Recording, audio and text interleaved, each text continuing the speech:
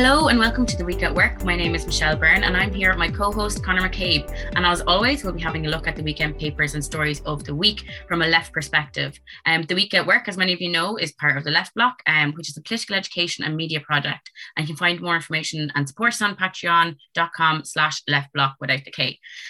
So we'll get straight into it. Conor, what papers have you been reading? What's on the front pages today? I stuck to the Indo just kind of this week, having looked at the kind of front headlines, there's a great kind of focus on pensions and on kind of Michael D. So it's Michael D. Higgins and his kind of decision to decline to go to an event that would celebrate partition. And for some reason, this is controversial. I just think it's a really interesting story. There's I'm sure when people are aware thereof it anyway. There was a nominally religious event happening in the north, and Michael D. He was asked to attend, and then it was changed to it was there to mark the kind of formal establishment of the north as an entity, and he went, "Nah, I'm not doing that," and it's kind of it's fairly kind of artificial, but it has been, but it's blown up in the kind of chattering kind of classes. What I like about it is that this story kind of blew up when kind of Michael D. he was in Rome, or he was in kind of Italy. So he declined to go to this event that was being organised in large part by the DUP, told him no, while standing at the graveside of Antonio Gramsci. And I do like that, that he kind of does that. And then John Bruton, which my phone keeps on saying Briton. He just keeps on changing his name to John kind of Briton, which I think actually is one of the few times where kind of auto check is actually probably right. And but he's weighed in, with his 2 size 11s, and Michael D's just having them for breakfast, and it's just really good fun. There's an editorial in The Independent that I do think is worth kind of highlighting in kind of all of this story, because they say that they're more or less saying that maybe he should go, maybe he shouldn't. It's his kind of kind of decision, but they're trying to talk it into reconciliation, which is a very, very strange thing, because they're saying that this is about marking what happened and marking, the past and coming to terms with the past. What happened 100 years ago was that Ireland was partitioned against the democratic wishes of the people of Ireland. Over 70% of the, of voters in 1917 voted for an independent Ireland. Only a majority didn't.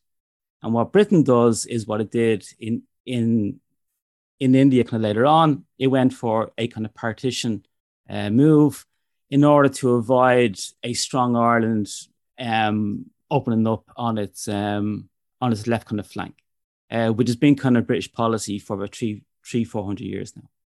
And so what they wanted Michael D. to celebrate was an anti-democratic partitions kind of policy that has been ruinous for this island for kind of 100 years. And he quite rightly said no, and then said, because Michael D. takes no prisoners, once he's rattled. He says, I've got a democratic kind of mandate, and I think that the people who voted for me will agree with what I've done here. So feck yous all, really, So it's good crack. I mean, I just think kind of Michael D. should have actually made his statement, at a press conference wearing a kind of black beret and a big kind of tricolour kind of hiding behind, or on the back wall. Just go for it, but he didn't. He just kind of slapped him down. He didn't slap down middle Ireland. He slapped down middle class Ireland, which is all kind of good crack.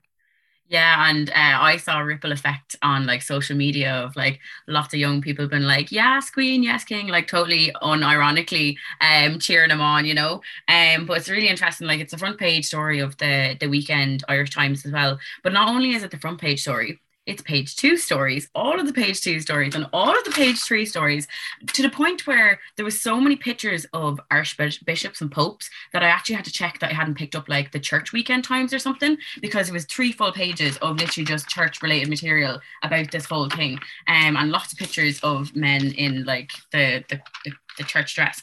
So essentially it's the same story here on the front page, but it also mentions about how Minister Simon Coveney, the Minister for Foreign Affairs, had to get involved about issues on this island. So obviously he's trying to smooth things over because, Micheál Martin has dismissed suggestions as well that the Anglo-Irish relations have been damaged by this whole incident.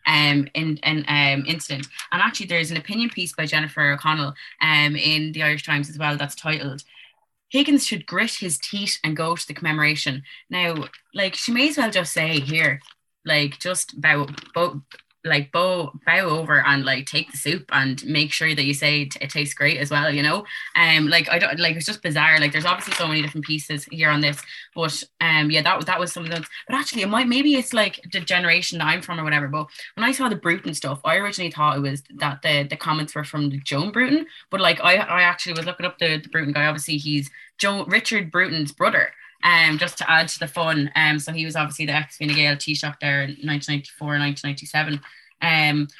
So it's interesting how a lot of the churches have come out as well, and they're obviously outraged, and I suppose they're kind of used to maybe getting their way on these kind of things, and now like Michael D. Higgins has kind of stood up and said, no, actually this is not happening. And what you were mentioning about this kind of story happening while Michael D. Higgins was actually visiting the Pope in the Vatican. Strategically, they've put that story beside all of the other stories. So, Pope Francis calls President a wise man of today. And he basically backing up everything that's been said about Michael D. Higgins kind of refusing. So I think they've done that on purpose, where on the first couple of pages, it's like Michael D. Higgins rejects, this invite. And then on the other page, the Pope is saying Michael D. Higgins is a wise man. Now, obviously, he's not talking about him declining the invite from the church representatives in Armagh, but it's just a nice little contrast there, I'd say, the editorial decision that was made to spark a bit of thought on it. He was kind of they were talking about lots of social issues, but that's kind of that. On that point, on kind of John Bruton, because show my age, I do kind of remember kind of John Bruton, and I remember him in the 1980s as well. John Bruton comes from a rich cattle farm family in Meath, millionaires. And he went from being this kind of cattle ranch kind of family into politics, Fine Gael kind of heartland stuff, and then moves into the IFSC and that whole kind of game there as well. In the early 1980s, when he was finance minister and Ireland was in a recession caused in part by austerity, just like killing kind of any growth. But they knew about Ansbacher and the Ansbacher tax kind of avoidance stuff that was going on. Instead of shutting that down, they decided to tax kind of children's shoes. So this just the class war that goes on here that's just never named, and that's why kind of Michael D just slapped him down with, when he came out saying that this wasn't some kind of credit union meeting in Kerry, and Michael D just comes out and goes, actually, credit union meetings in Kerry are actually quite important. So I do think you should kind of reflect on your on your statement there. John Bruton is just a millionaire class, ranchers, big cattle farmers, who then got into the IFSC tax haven game And that's what he's for. That's what he stands. And he will tax children's shoes instead of actually shutting down kind of tax evasion. So fuck him. You know? I definitely know the story about the tax and the shoes anyway. Yeah. Heard murmurings of that again this year. Is there anything else there on the front page of the Indo? Well, I mean, like then it moves into like we're into the into kind of budget season there, obviously. So it's interesting that what the papers, and I think it is fair to talk about kind of papers as a kind of homogenous block. I actually do think that, because there's a slither of difference kind of between them all. But like all three are going with pensions and how pensions are kind of unaffordable. So obviously this is the new kind of battleground which they think should be kind of fought on. So what the Indo has is that it's a minister's push for €5 on pension despite warnings. And warnings from whom? It's warnings from the Department of Finance, the very same department that had to be broken up 10 years ago because of the mess it made of the banks and the mess it made of the whole kind of banking kind of system. So, I mean, this is the caliber of genius we are dealing with here. So they're saying that pensions are kind of unaffordable. There's moves, we had kind of during the week, both ICTU and like Sinn Féin, like coming out saying that now's the time to start raising PRSI, employer kind of PRSI in Ireland to help pay for pensions. Like, what kind of Department of Finance came out and said was that they said that medium to long term pension system, our pension system is currently, it's going to be unaffordable. So their solution was just to raise kind of pension age, and they're trying to tie it to life expectancy stuff. But what they mean is that they had a choice of also going for raising kind of social insurance payments. Like employers' PRSI in Ireland is 40% below the average in the EU. Now, if we have a system that is underfunded by 40%, and we know where that underfunding gap is, it's in employer PRSI, surely the first move should be let's stop that gap there. Let's raise that to the EU average, and not even the kind of top rate, but to the EU average. Maybe that's a solution to the unaffordability problem. But instead of going down that road, they say, no, let's hope that old people just die. And, let's not beat around the bush here. What is incredible is that it basically says that we can't afford old people anymore. So we either don't pay them or hopefully they're just going to die off. That's what they are talking about here. Or another solution, let's raise PRSI rate to the EU average. Can't do that. Time and time again, we always kind of come back to this is a tax haven. And there's a mentality there. That doesn't just come with Google, paying kind of zero tax. This comes with a whole philosophy as to how business should work, how Ireland kind of should work. It's a low tax, low kind of public spend state. We get these services because it's a tax haven. So that needs to be kind of tackled. And it even gets down to the challenge of trying to raise employers' PRSI up to the EU average, and to say, no, let's just kind of stop kind of pension payments being kind of paid out. Yeah, and I think there's a whole piece there around, as you say, it's not just pensions, it's a whole like crisis of care as well. Like there's the language used in the Times as well as age-related expenditure, so pensions, healthcare, long-term care. Like I feel like it's really been painted as like, old people are just a drain on the state. Like it's not like they helped build the state in the first place. And now, yeah, I just find it incredible that, we're at a position now where we're just diminishing all of the work they've done all their lives, that they've worked for, and we can't even offer them proper care or support that they worked for.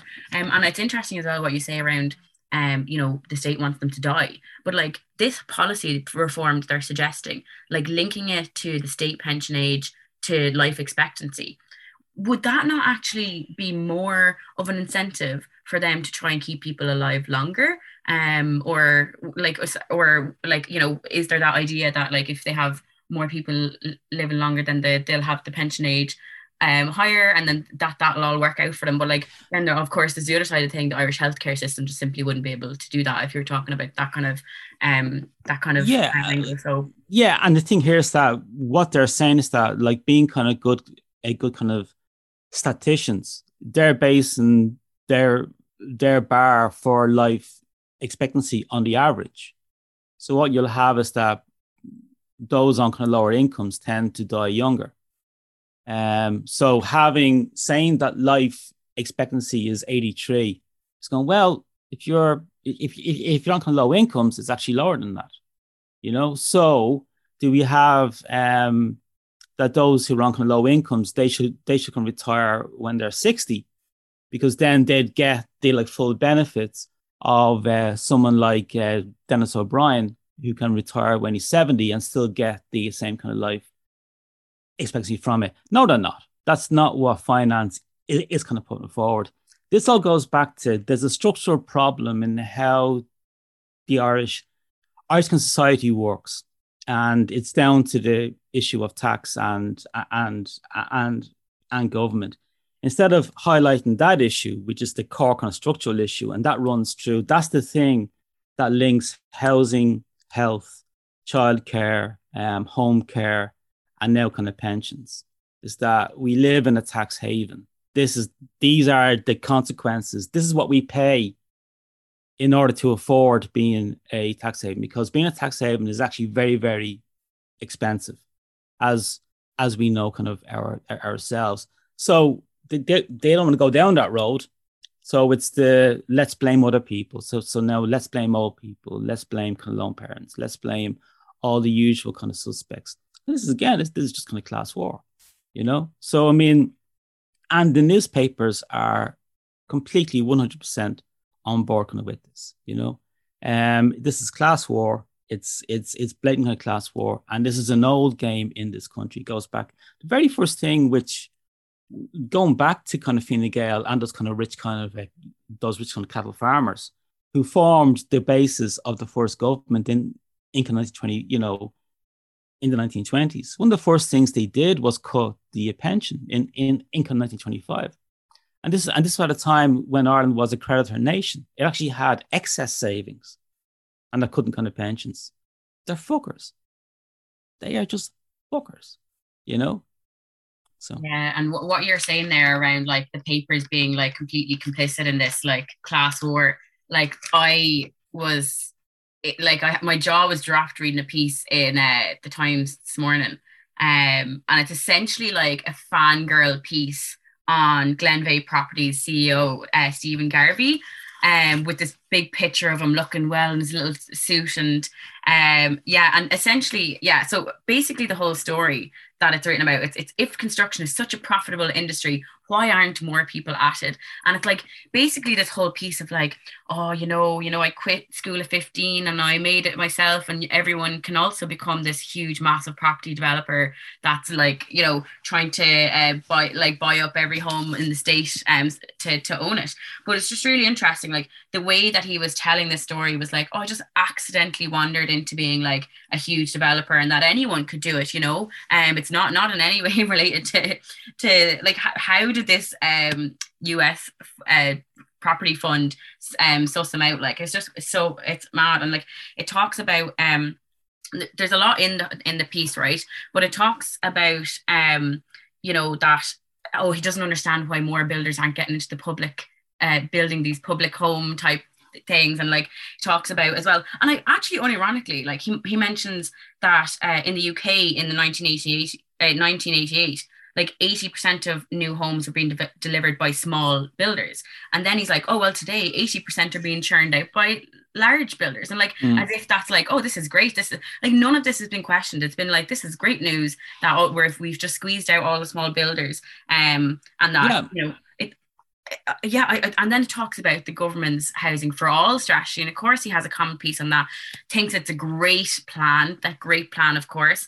Cost rental, in inverted commas, by the way, is it talked about being great. Shared equity scheme is great for him as well. And then this quote of like, if it is such a profitable industry, why aren't more people at it? Like literally, that this man has turned over 1.3 million in the last year. His net income from Glenveagh Properties has gone up 110% in the last year. Like, and he says, oh, do you know what? There's some barriers. Like, we have more housing standards now, as if like that's a bad thing. Yeah. And like this is like some sort of a game. It's just absolutely disgusting to read this fan piece that Joe Brennan in the Irish Times has written about the CEO of Glenveagh Properties. This is Glenveagh Properties, who were trying to take over the public land at Oscar Traynor Road in Dublin, which many might remember as a campaign around, and it's come back on the table in the last week because what's happened is Oscar Traynor Road, a huge campaign to make sure that remained in public, and that there was public land, public owned and public land. And Glenveagh Properties had put forward a deal that was absolutely them just buying up the land, and that was rejected. The councillors, the Dublin City councillors rejected that deal and put forward an alternative deal that was public homes and public land. And what did the council do? The council went back to Glenveagh Properties and went and decided to redo the deal with them completely against the democratic mandate that the councillors voted the staff of the council to do. And have just gone back to what they say, oh, well, we've no other choice. Like, the Department of Housing won't fund us building public homes and public land. So Glenveagh Properties can do whatever they like. And just, well, yeah, I mean, this goes back, this kind of touches upon something that we covered a few weeks back. The reason why small builders are not kind of building is that they can't get loans from the banks. Like so much so that in Housing for All, a large part of the funding in Housing for All is to try to address kind of this problem of these builders having planning permission, all ready to go, but the banks won't lend them credit in order to kind of build kind of stuff. So we know what the structural problem is. The banks are not lending to like small builders. So it's what's happening is that large kind of developers, they're coming in who are kind of cash rich, and they're kind of soaking up kind of all that business. But the structural problem is there. Joe Brennan doesn't touch that at all. He actually lets them off the hook when he says, oh, why aren't more people getting into this game? They can't get into the game because they can't get loans. They can't get that 5 million euro loan from like Bank of Ireland or from AIB. And AIB is like, it's owned by the state still. So again, it goes back to whose interests are being served here. Well, the interests of the private banks are being served here because they will not do what they are supposed to do. So, I mean, like, it's one of the things where I do actually agree with the small builders, which is always kind of weird, but they are correct. Like those kind of small builders in Ireland who will build in Leitrim, in Mayo, in Sligo, these guys won't. They're not going to start building in Sligo or like, well, in Waterford City, they will with the new kind of waterfront that's on the way. But like, but he won't in the county, and he won't in like Wexford, and he won't in like Carlow, and the small builders will, but the blockage there is the banks, and the state not actually having a genuine kind of state investment bank that can actually do the job, which the private banks are on strike at the moment. That's the investment strike they are under. So the answers are there. Joe Brennan, the journalist, he just declines to tease them out. But the answers are there. They're in broad daylight. We know what the problem is. It's the fucking banks. That's what's killing kind of small builders. Yeah, I actually had to double check that piece wasn't an ad for Glenveagh Properties or whatever. But speaking of ads, actually, There was one in the magazine part of the Irish Times actually that caught my eye. And it is a sponsored ad this time, but it's by Land Rover. A nice, lovely piece of greenwashing by Land Rover, titled "Small Steps to Better Future," and it's talking about how basically if you buy these small steps that they're talking about is just buying joint Land Rovers, that will obviously help us save the earth and the huge climate crisis that we're in. And they talk about carbon footprints, that whole thing that literally BP oil literally invented to try, and the idea of carbon footprints was like to shift the blame onto the individual and away. Did they? I didn't know that. All right. They literally made that up. It was my God pure exercise where like completely devious and manipulative, but the idea of carbon footprints was literally designed by BP. And here we are, we use it all the time, that idea of like this, what's my individual carbon footprint and all this. And that was literally that was a pure exercise that has absolutely changed the way that we think about our impact in the climate crisis. Like genius, but scary. But anyway, Brian O'Driscoll is leading the way with Land Rover. I'm actually surprised they didn't get him to wear like a green jersey just to like add the more greenwashing effect on this 2-page spread. But so essentially like they're talking about like how electricity is the future, but doesn't actually question what kind of electricity we have. Is it powered by wind, water, or is it actually fossil fuels? Which they mention like, oh yeah, if we have a hybrid car, then we're moving away from fossil fuels. But like, are you actually moving away from fossil fuels? I'm not entirely sure, but basically there's some of these photos of Brian O'Driscoll looking very longingly onto these Land Rover cars, like, and kind of you joked about it earlier, Conor. It kind of looks like he wants to ask him out on a date, but like that whole like, does he have is he in an objectophilia that he's going to get married to this car kind of vibe? I don't know, like but yeah, very, very strange piece. But essentially Brian seems convinced that by switching over to a hybrid Land Rover, a joint Land Rover, that he somehow that he's moving away from fossil fuels and he's going to save the earth and all of that. So yeah, fair play to you, Brian O'Driscoll. But like Brian O'Driscoll, I mean, he's a strange, because like, I mean, like I always think of kind of Ronan kind of Keating just every time I see kind of Brian O'Driscoll, but he's actually got less kind of charisma than kind of Ronan kind of Keating. That takes skill. That takes skill and effort. I genuinely don't get the whole, anyway, the Brian O'Driscoll thinks that like he's obviously just a talentless. I didn't mute you there.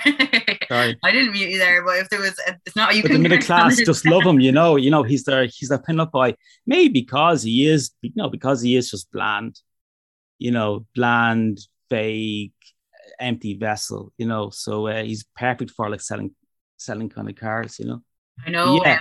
The last time we talked about an ad on here was the Arts Council ad, where you gave it a scathing review to the point, and I don't know if you have any part to play in this, Conor, now, but the Arts Council are now looking for new board members. So well, in terms of Conor? Sorry? Yeah. Yeah, I mean, in terms of other kind of big stories, there's like Sláintecare, so I mean, this is still kind of, kind of rolling on, and there was talks between kind of Sláintecare kind of members and the health minister, like Stephen kind of Donnelly, and they say that they were kind of disappointing. So, I mean, time and time again, we can see that there's a huge problem with the structural elements of the state. I keep going back to that because I do think that's, if there's something that we lack a firm kind of real kind of analysis of, is that what it actually means, these institutions, how they think, how they operate. It's not all like going back to the newspapers. The newspapers are not having board meetings themselves to decide a joint kind of editorial kind of position. They say they share the same ideology, so they're going to come to the same conclusions. We can see that in terms of the HSE and health, in terms of their view of kind of public kind of health, and their view is that it's there to to mop up all the non-profit elements of health, which is the actual kind of serious kind of health stuff, leaving the private healthcare for the, for the more kind of profitable stuff, which is where kind of waiting lists kind of come in.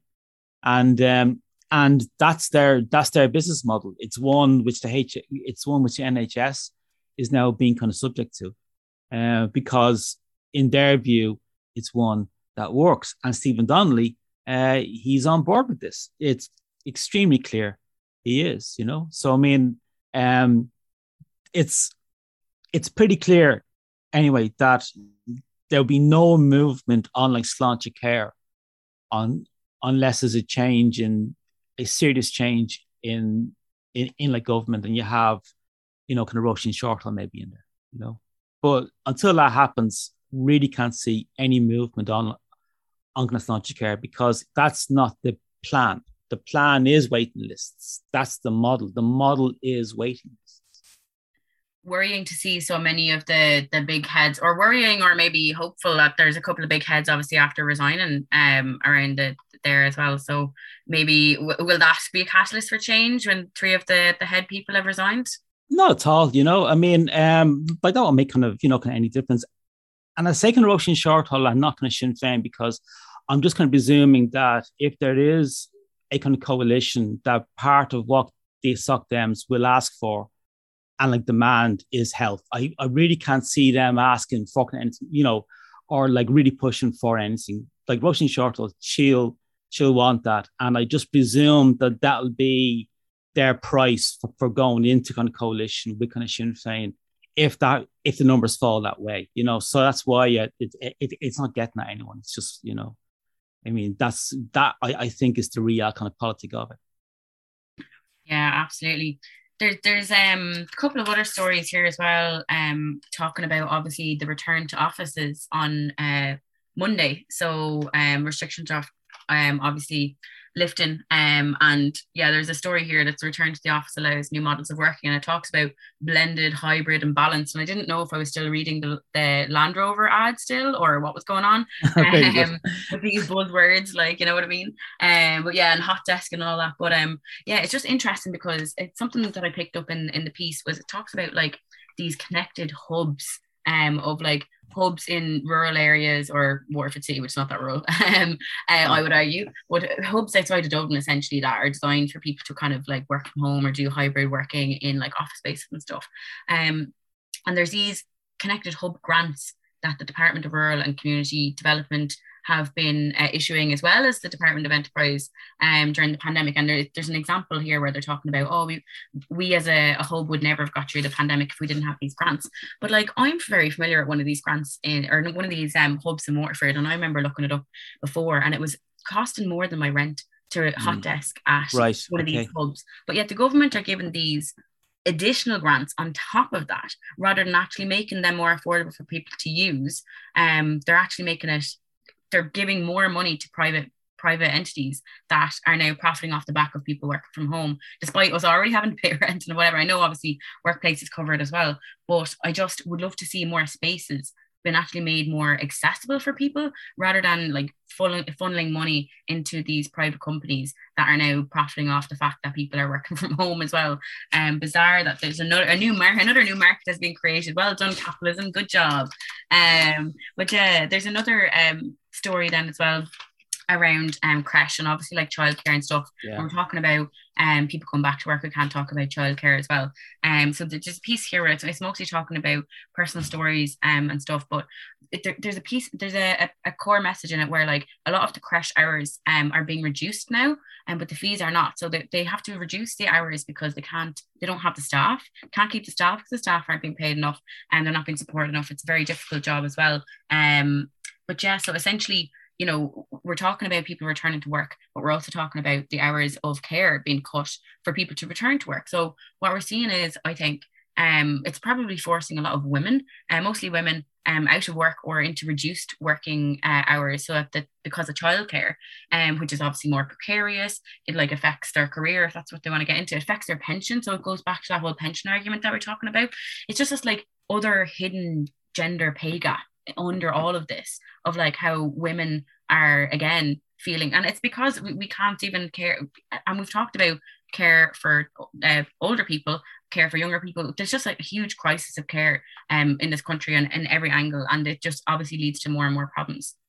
Yeah, I mean, even on those kind of points there, I mean, it would be interesting, and it's kind of interesting, there are some groups now that are really getting into more of a kind of social kind of reproduction theory kind of analysis. And I do think, in terms of Ireland, it's really kind of screaming out there for that. And there are kind of groups who are moving into it, but not many, and it seems to be kind of lacking in kind of various kind of other areas of the left or kind of progressive kind of elements, whereby even ICTU in their pre-budget kind of submission, they deal with kind of childcare, but it's mainly on the employee side. They talk about I just have it here, having a 75 million affordability package.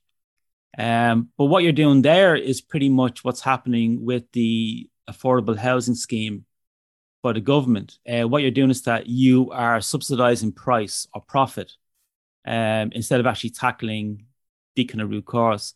If every time the state steps in to subsidize price goes up because it is being kind of subsidized. So that doesn't mean that you don't kind of subsidize it. It means that you recognize that there is kind of market failure here, and the state kind of steps in for that service. And I say kind of market failure because if the price of a socially necessary service has been decoupled from income, that for me is market failure.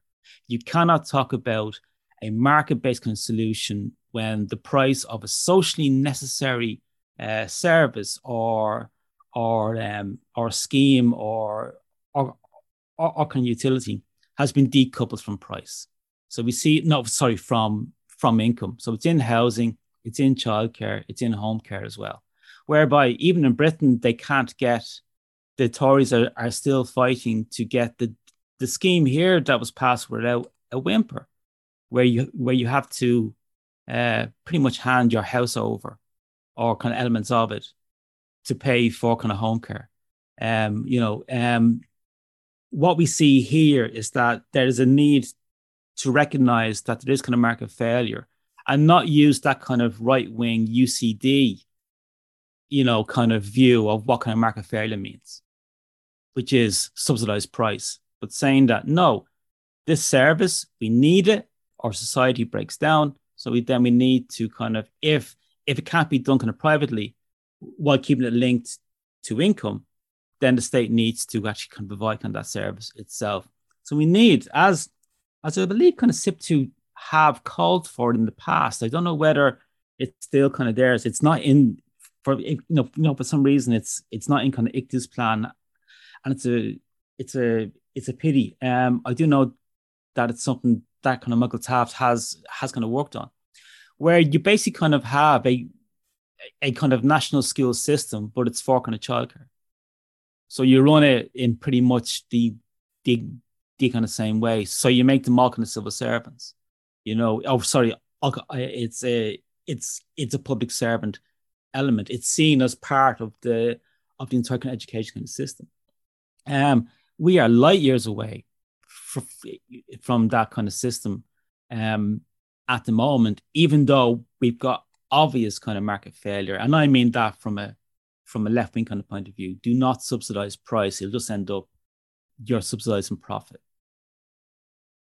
Yeah, absolutely. And that was a broadcast on behalf of the Conor McCabe party. So sorry for the rant. But I do think that, again, it's something that runs through kind of all these services is that the private sector cannot provide these services at a rate or at a level where they can make profit, but it's still linked to income, because we're a low income kind of society and we're a tax haven. I'll keep going back into that as well. Yeah, but there's obviously a recognition that there does need to be something done by the state when they have like the free early years been introduced and stuff like that. But of course, the minute you say state-run anything, like whether that be state-run building company or state-run childcare, you're just going to be fully called a communist and dismissed completely. Like you can't even have those conversations with the people in power because they just completely dismiss it.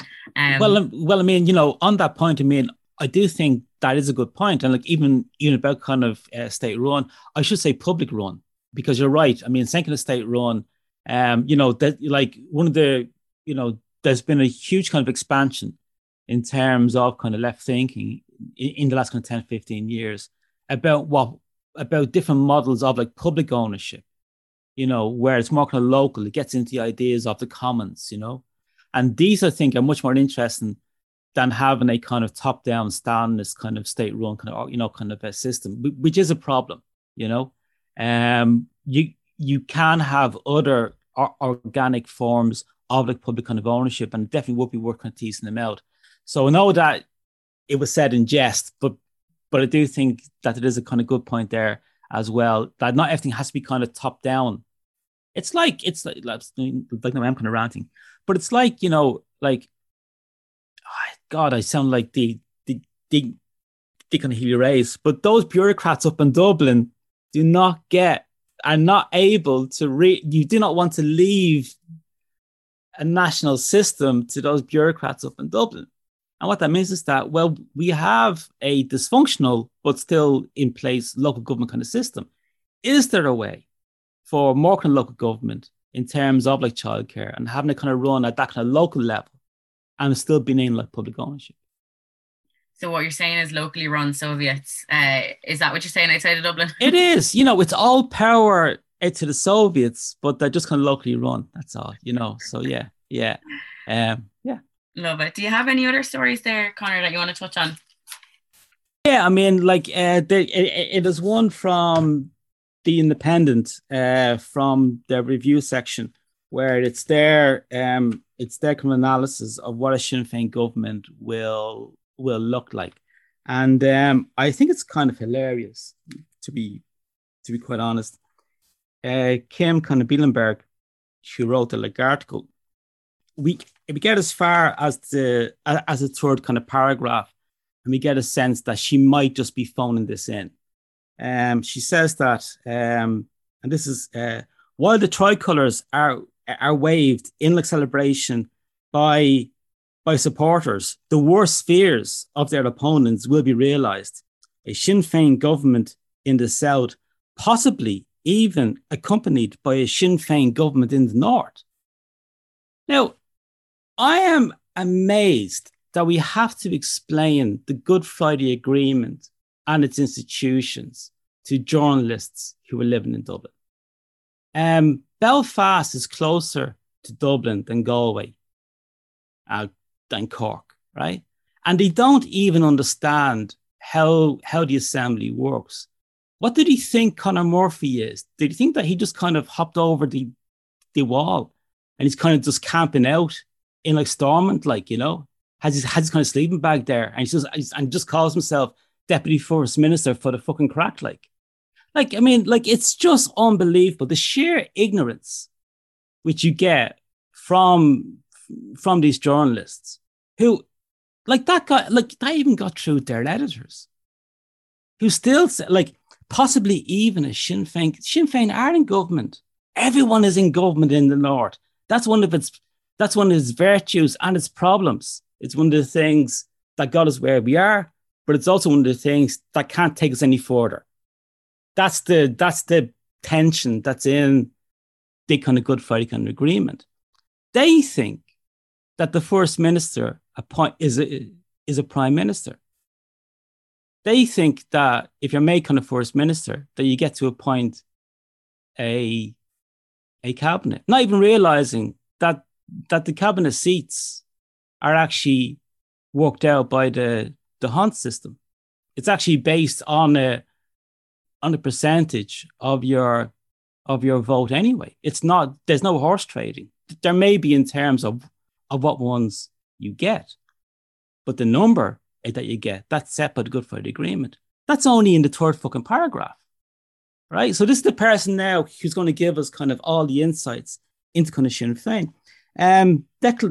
Declan de Bruton, who wrote a book called Power Play, The Rise of Modern Sinn Féin, he has some interesting things to say. He's asked about, what a kind of, you know, what a future kind of Sinn Féin government will look like, you know, who'll be in government, who won't, like, you know. And he mentions, you know, that, you know, he says that, you know, that there are key players who will be in this kind of Sinn Féin government. There'll be Pierce Doherty in finance, Owen Breen in housing, David Cullinan, his local guy, way down in like Waterford, in health, and like Louise O'Reilly covering workers' rights.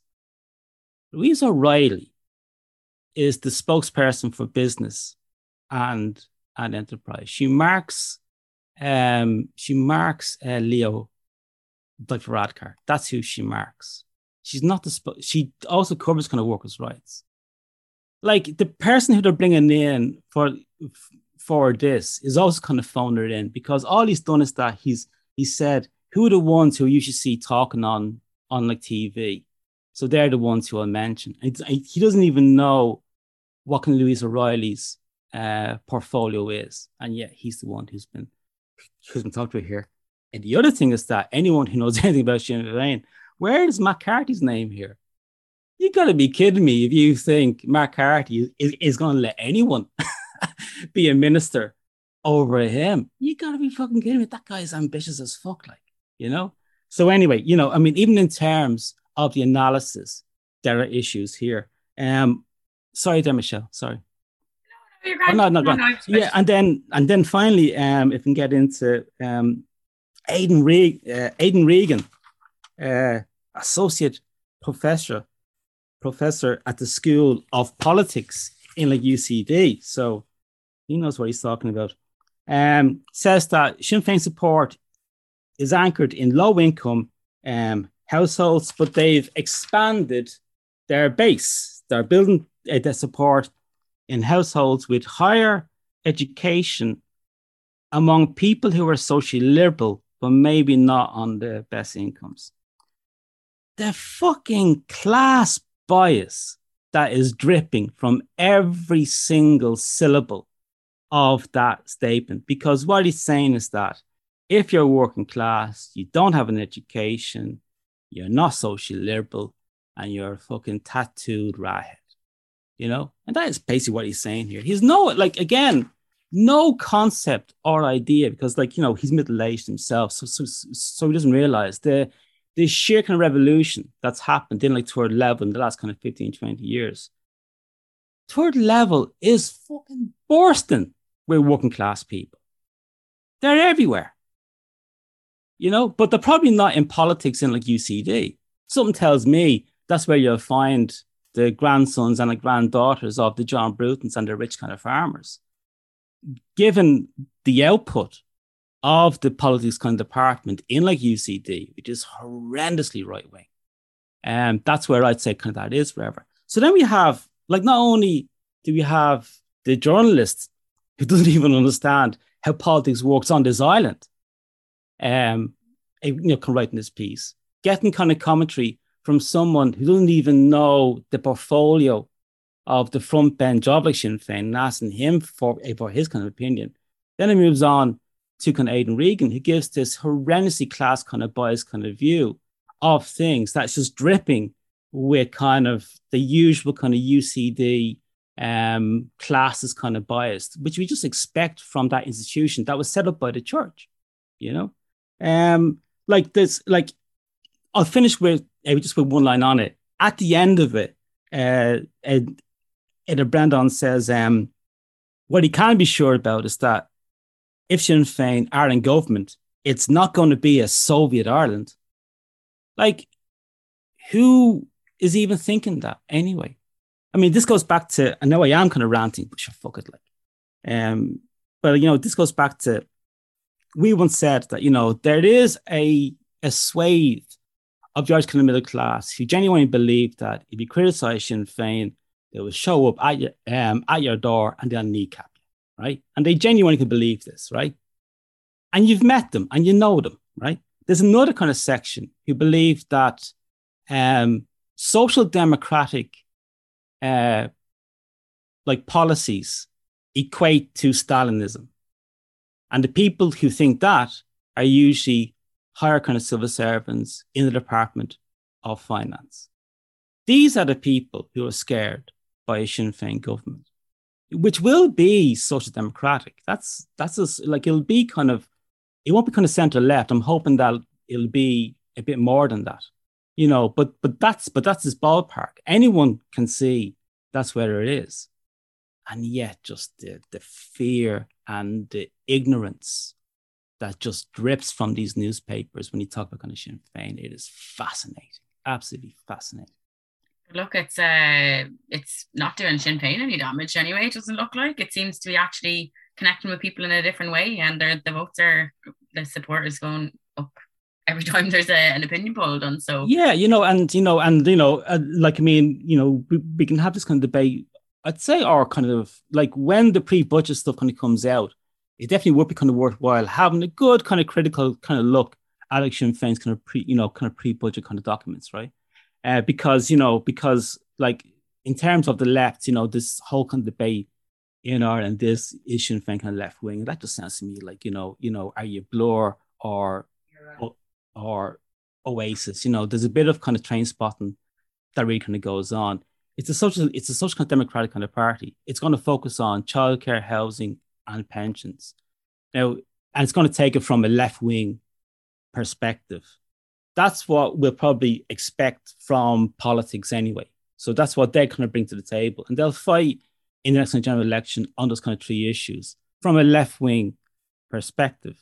So at least like they will be there, and they'll be then kind of held to that. Whether its other policies kind of stand up, should we see what happens when the pre-budget kind of comes in. So just to say now that, like, what I find funny is when the right wing in Ireland moves into kind of Sinn Féin, because they don't actually talk to them. There's no one here who was interviewed in this that has talked to kind of Sinn Féin. Like, I mean, like, like ICTU had their kind of pre-budget during the week as well. And, it's an interesting kind of document. It might be worthwhile, I just think about it now, it might be kind of worthwhile, because I don't want to kind of be kind of ranting on kind of too much, but we might kind of come back to the pre-budget stuff as a special and actually do kind of ICTU, Soc Dems, Sinn Féin, people can be for profit, Labour. They usually do kind of pre-budget kind of submissions, and maybe some of the ones from the NGOs. Social kind of Justice Ireland always do a pretty good one. It's usually kind of comprehensive. Safe Ireland, they'll have one as well. Like, it might be worthwhile just doing one just on that, because then we can talk about kind of Sinn Féin's kind of policies in a kind of contextual way, and actually say, well, they're left wing here, they're probably not so left wing there, and actually kind of have it kind of that way then as well. Yeah, I think that would be a good shout. I'd start to look at the ICTU pre-budget as well, and be good to kind of compare and contrast to what else is on the table this year, but we'll have to wait and see. There was actually a story, Conor, that you mentioned to me earlier around I'm surprised I forgot to bring it up when we were talking about Glenveagh Properties, but Cairn Homes also has very tiny little article in the Irish Times, and I think it was in the Indo as well, around former Enterprise Ireland chief executive Julie Cinnamon has been appointed to the board of the Irish builder Cairn Homes. That's a nice little lineage, isn't it? It is. Yeah, I mean, it's a small piece on page 42 of the kind of business section in the Indo. And, she's a former head of Enterprise Ireland, and she's now on the board of like Cairn Homes. And again, there's a couple of ways of kind of looking at this. And the one that is usually kind of seen is that, oh, well, this gets into crony kind of capitalism, blah, blah, blah. I don't actually take that view kind of with this. What I see here again is that there's this shared kind of ideology. There's nothing that the Enterprise Ireland would do that's in conflict to the profit-seeking kind of strategies of companies like kind of Cairn Homes. Enterprise Ireland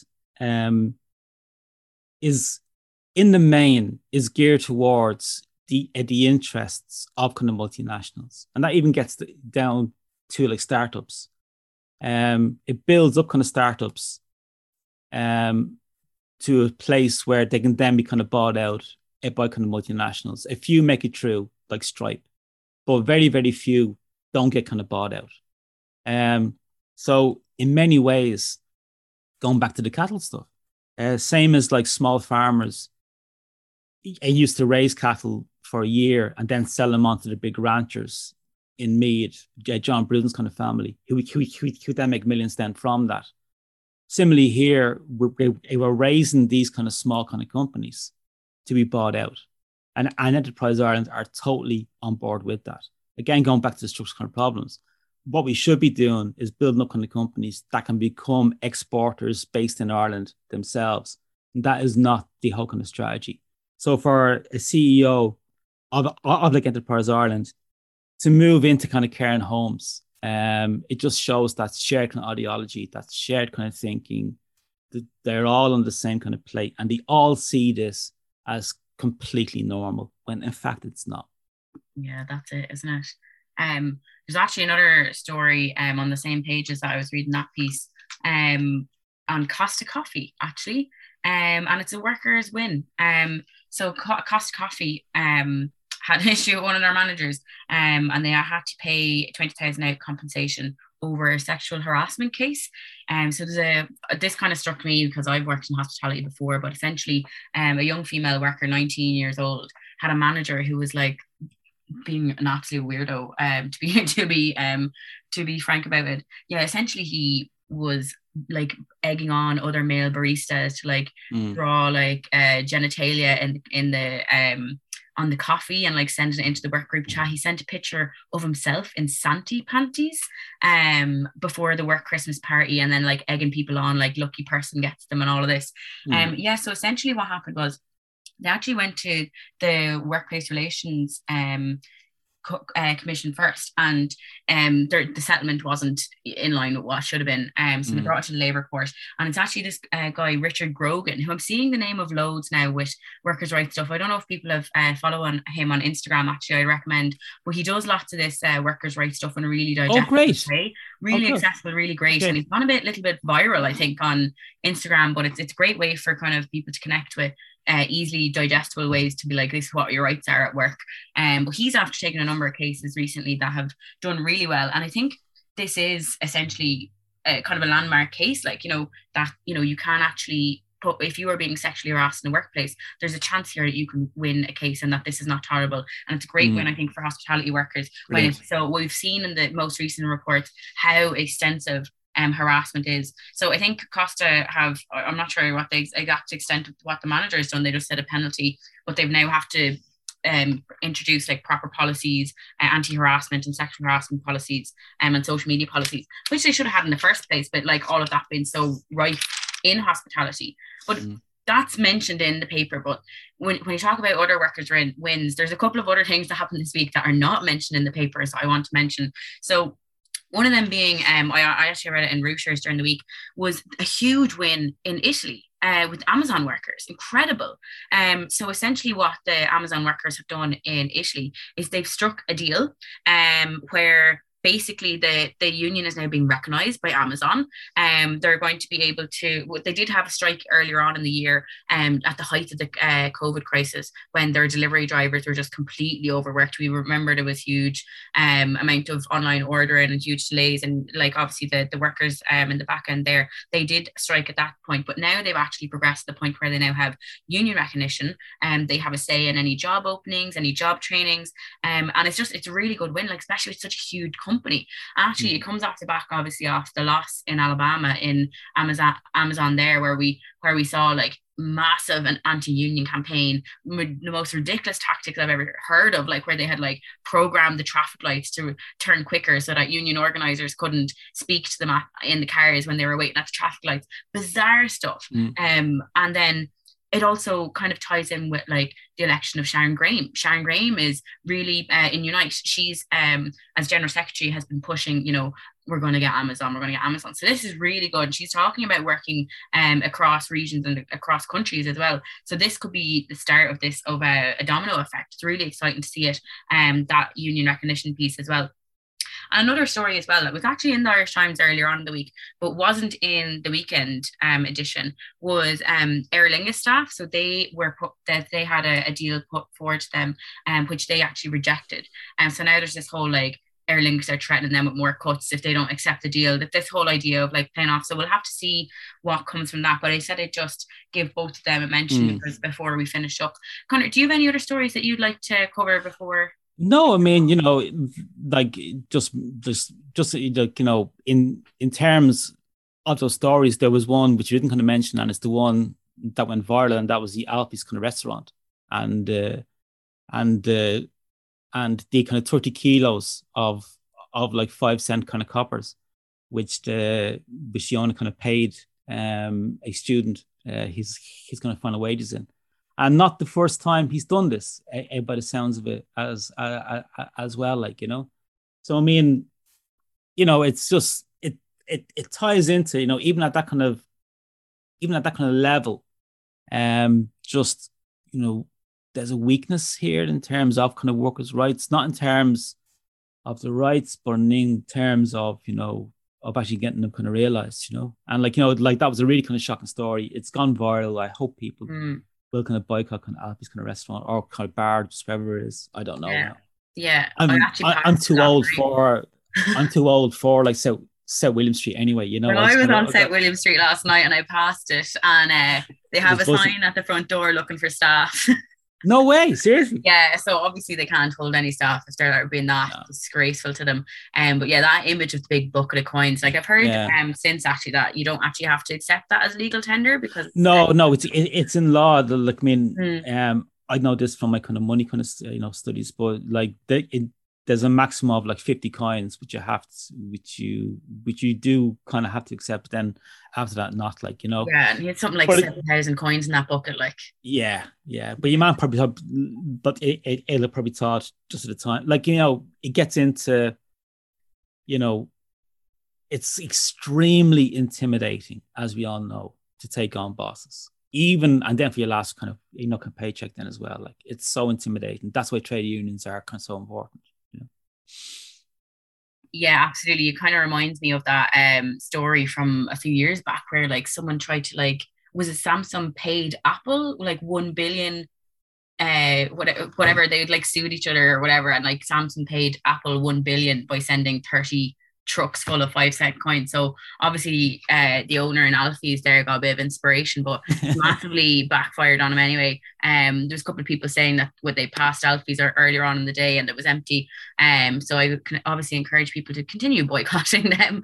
But I think we'll leave it at that. We'll wrap it up here. It's been the week at work, and thank you so much to my co-host Conor, and from myself. Of course, just another plug, the week at work is a part of the Left Block political education project. Do share us, listen, tell your friends, and spread the word, and we'll be back again next week. Thanks very much.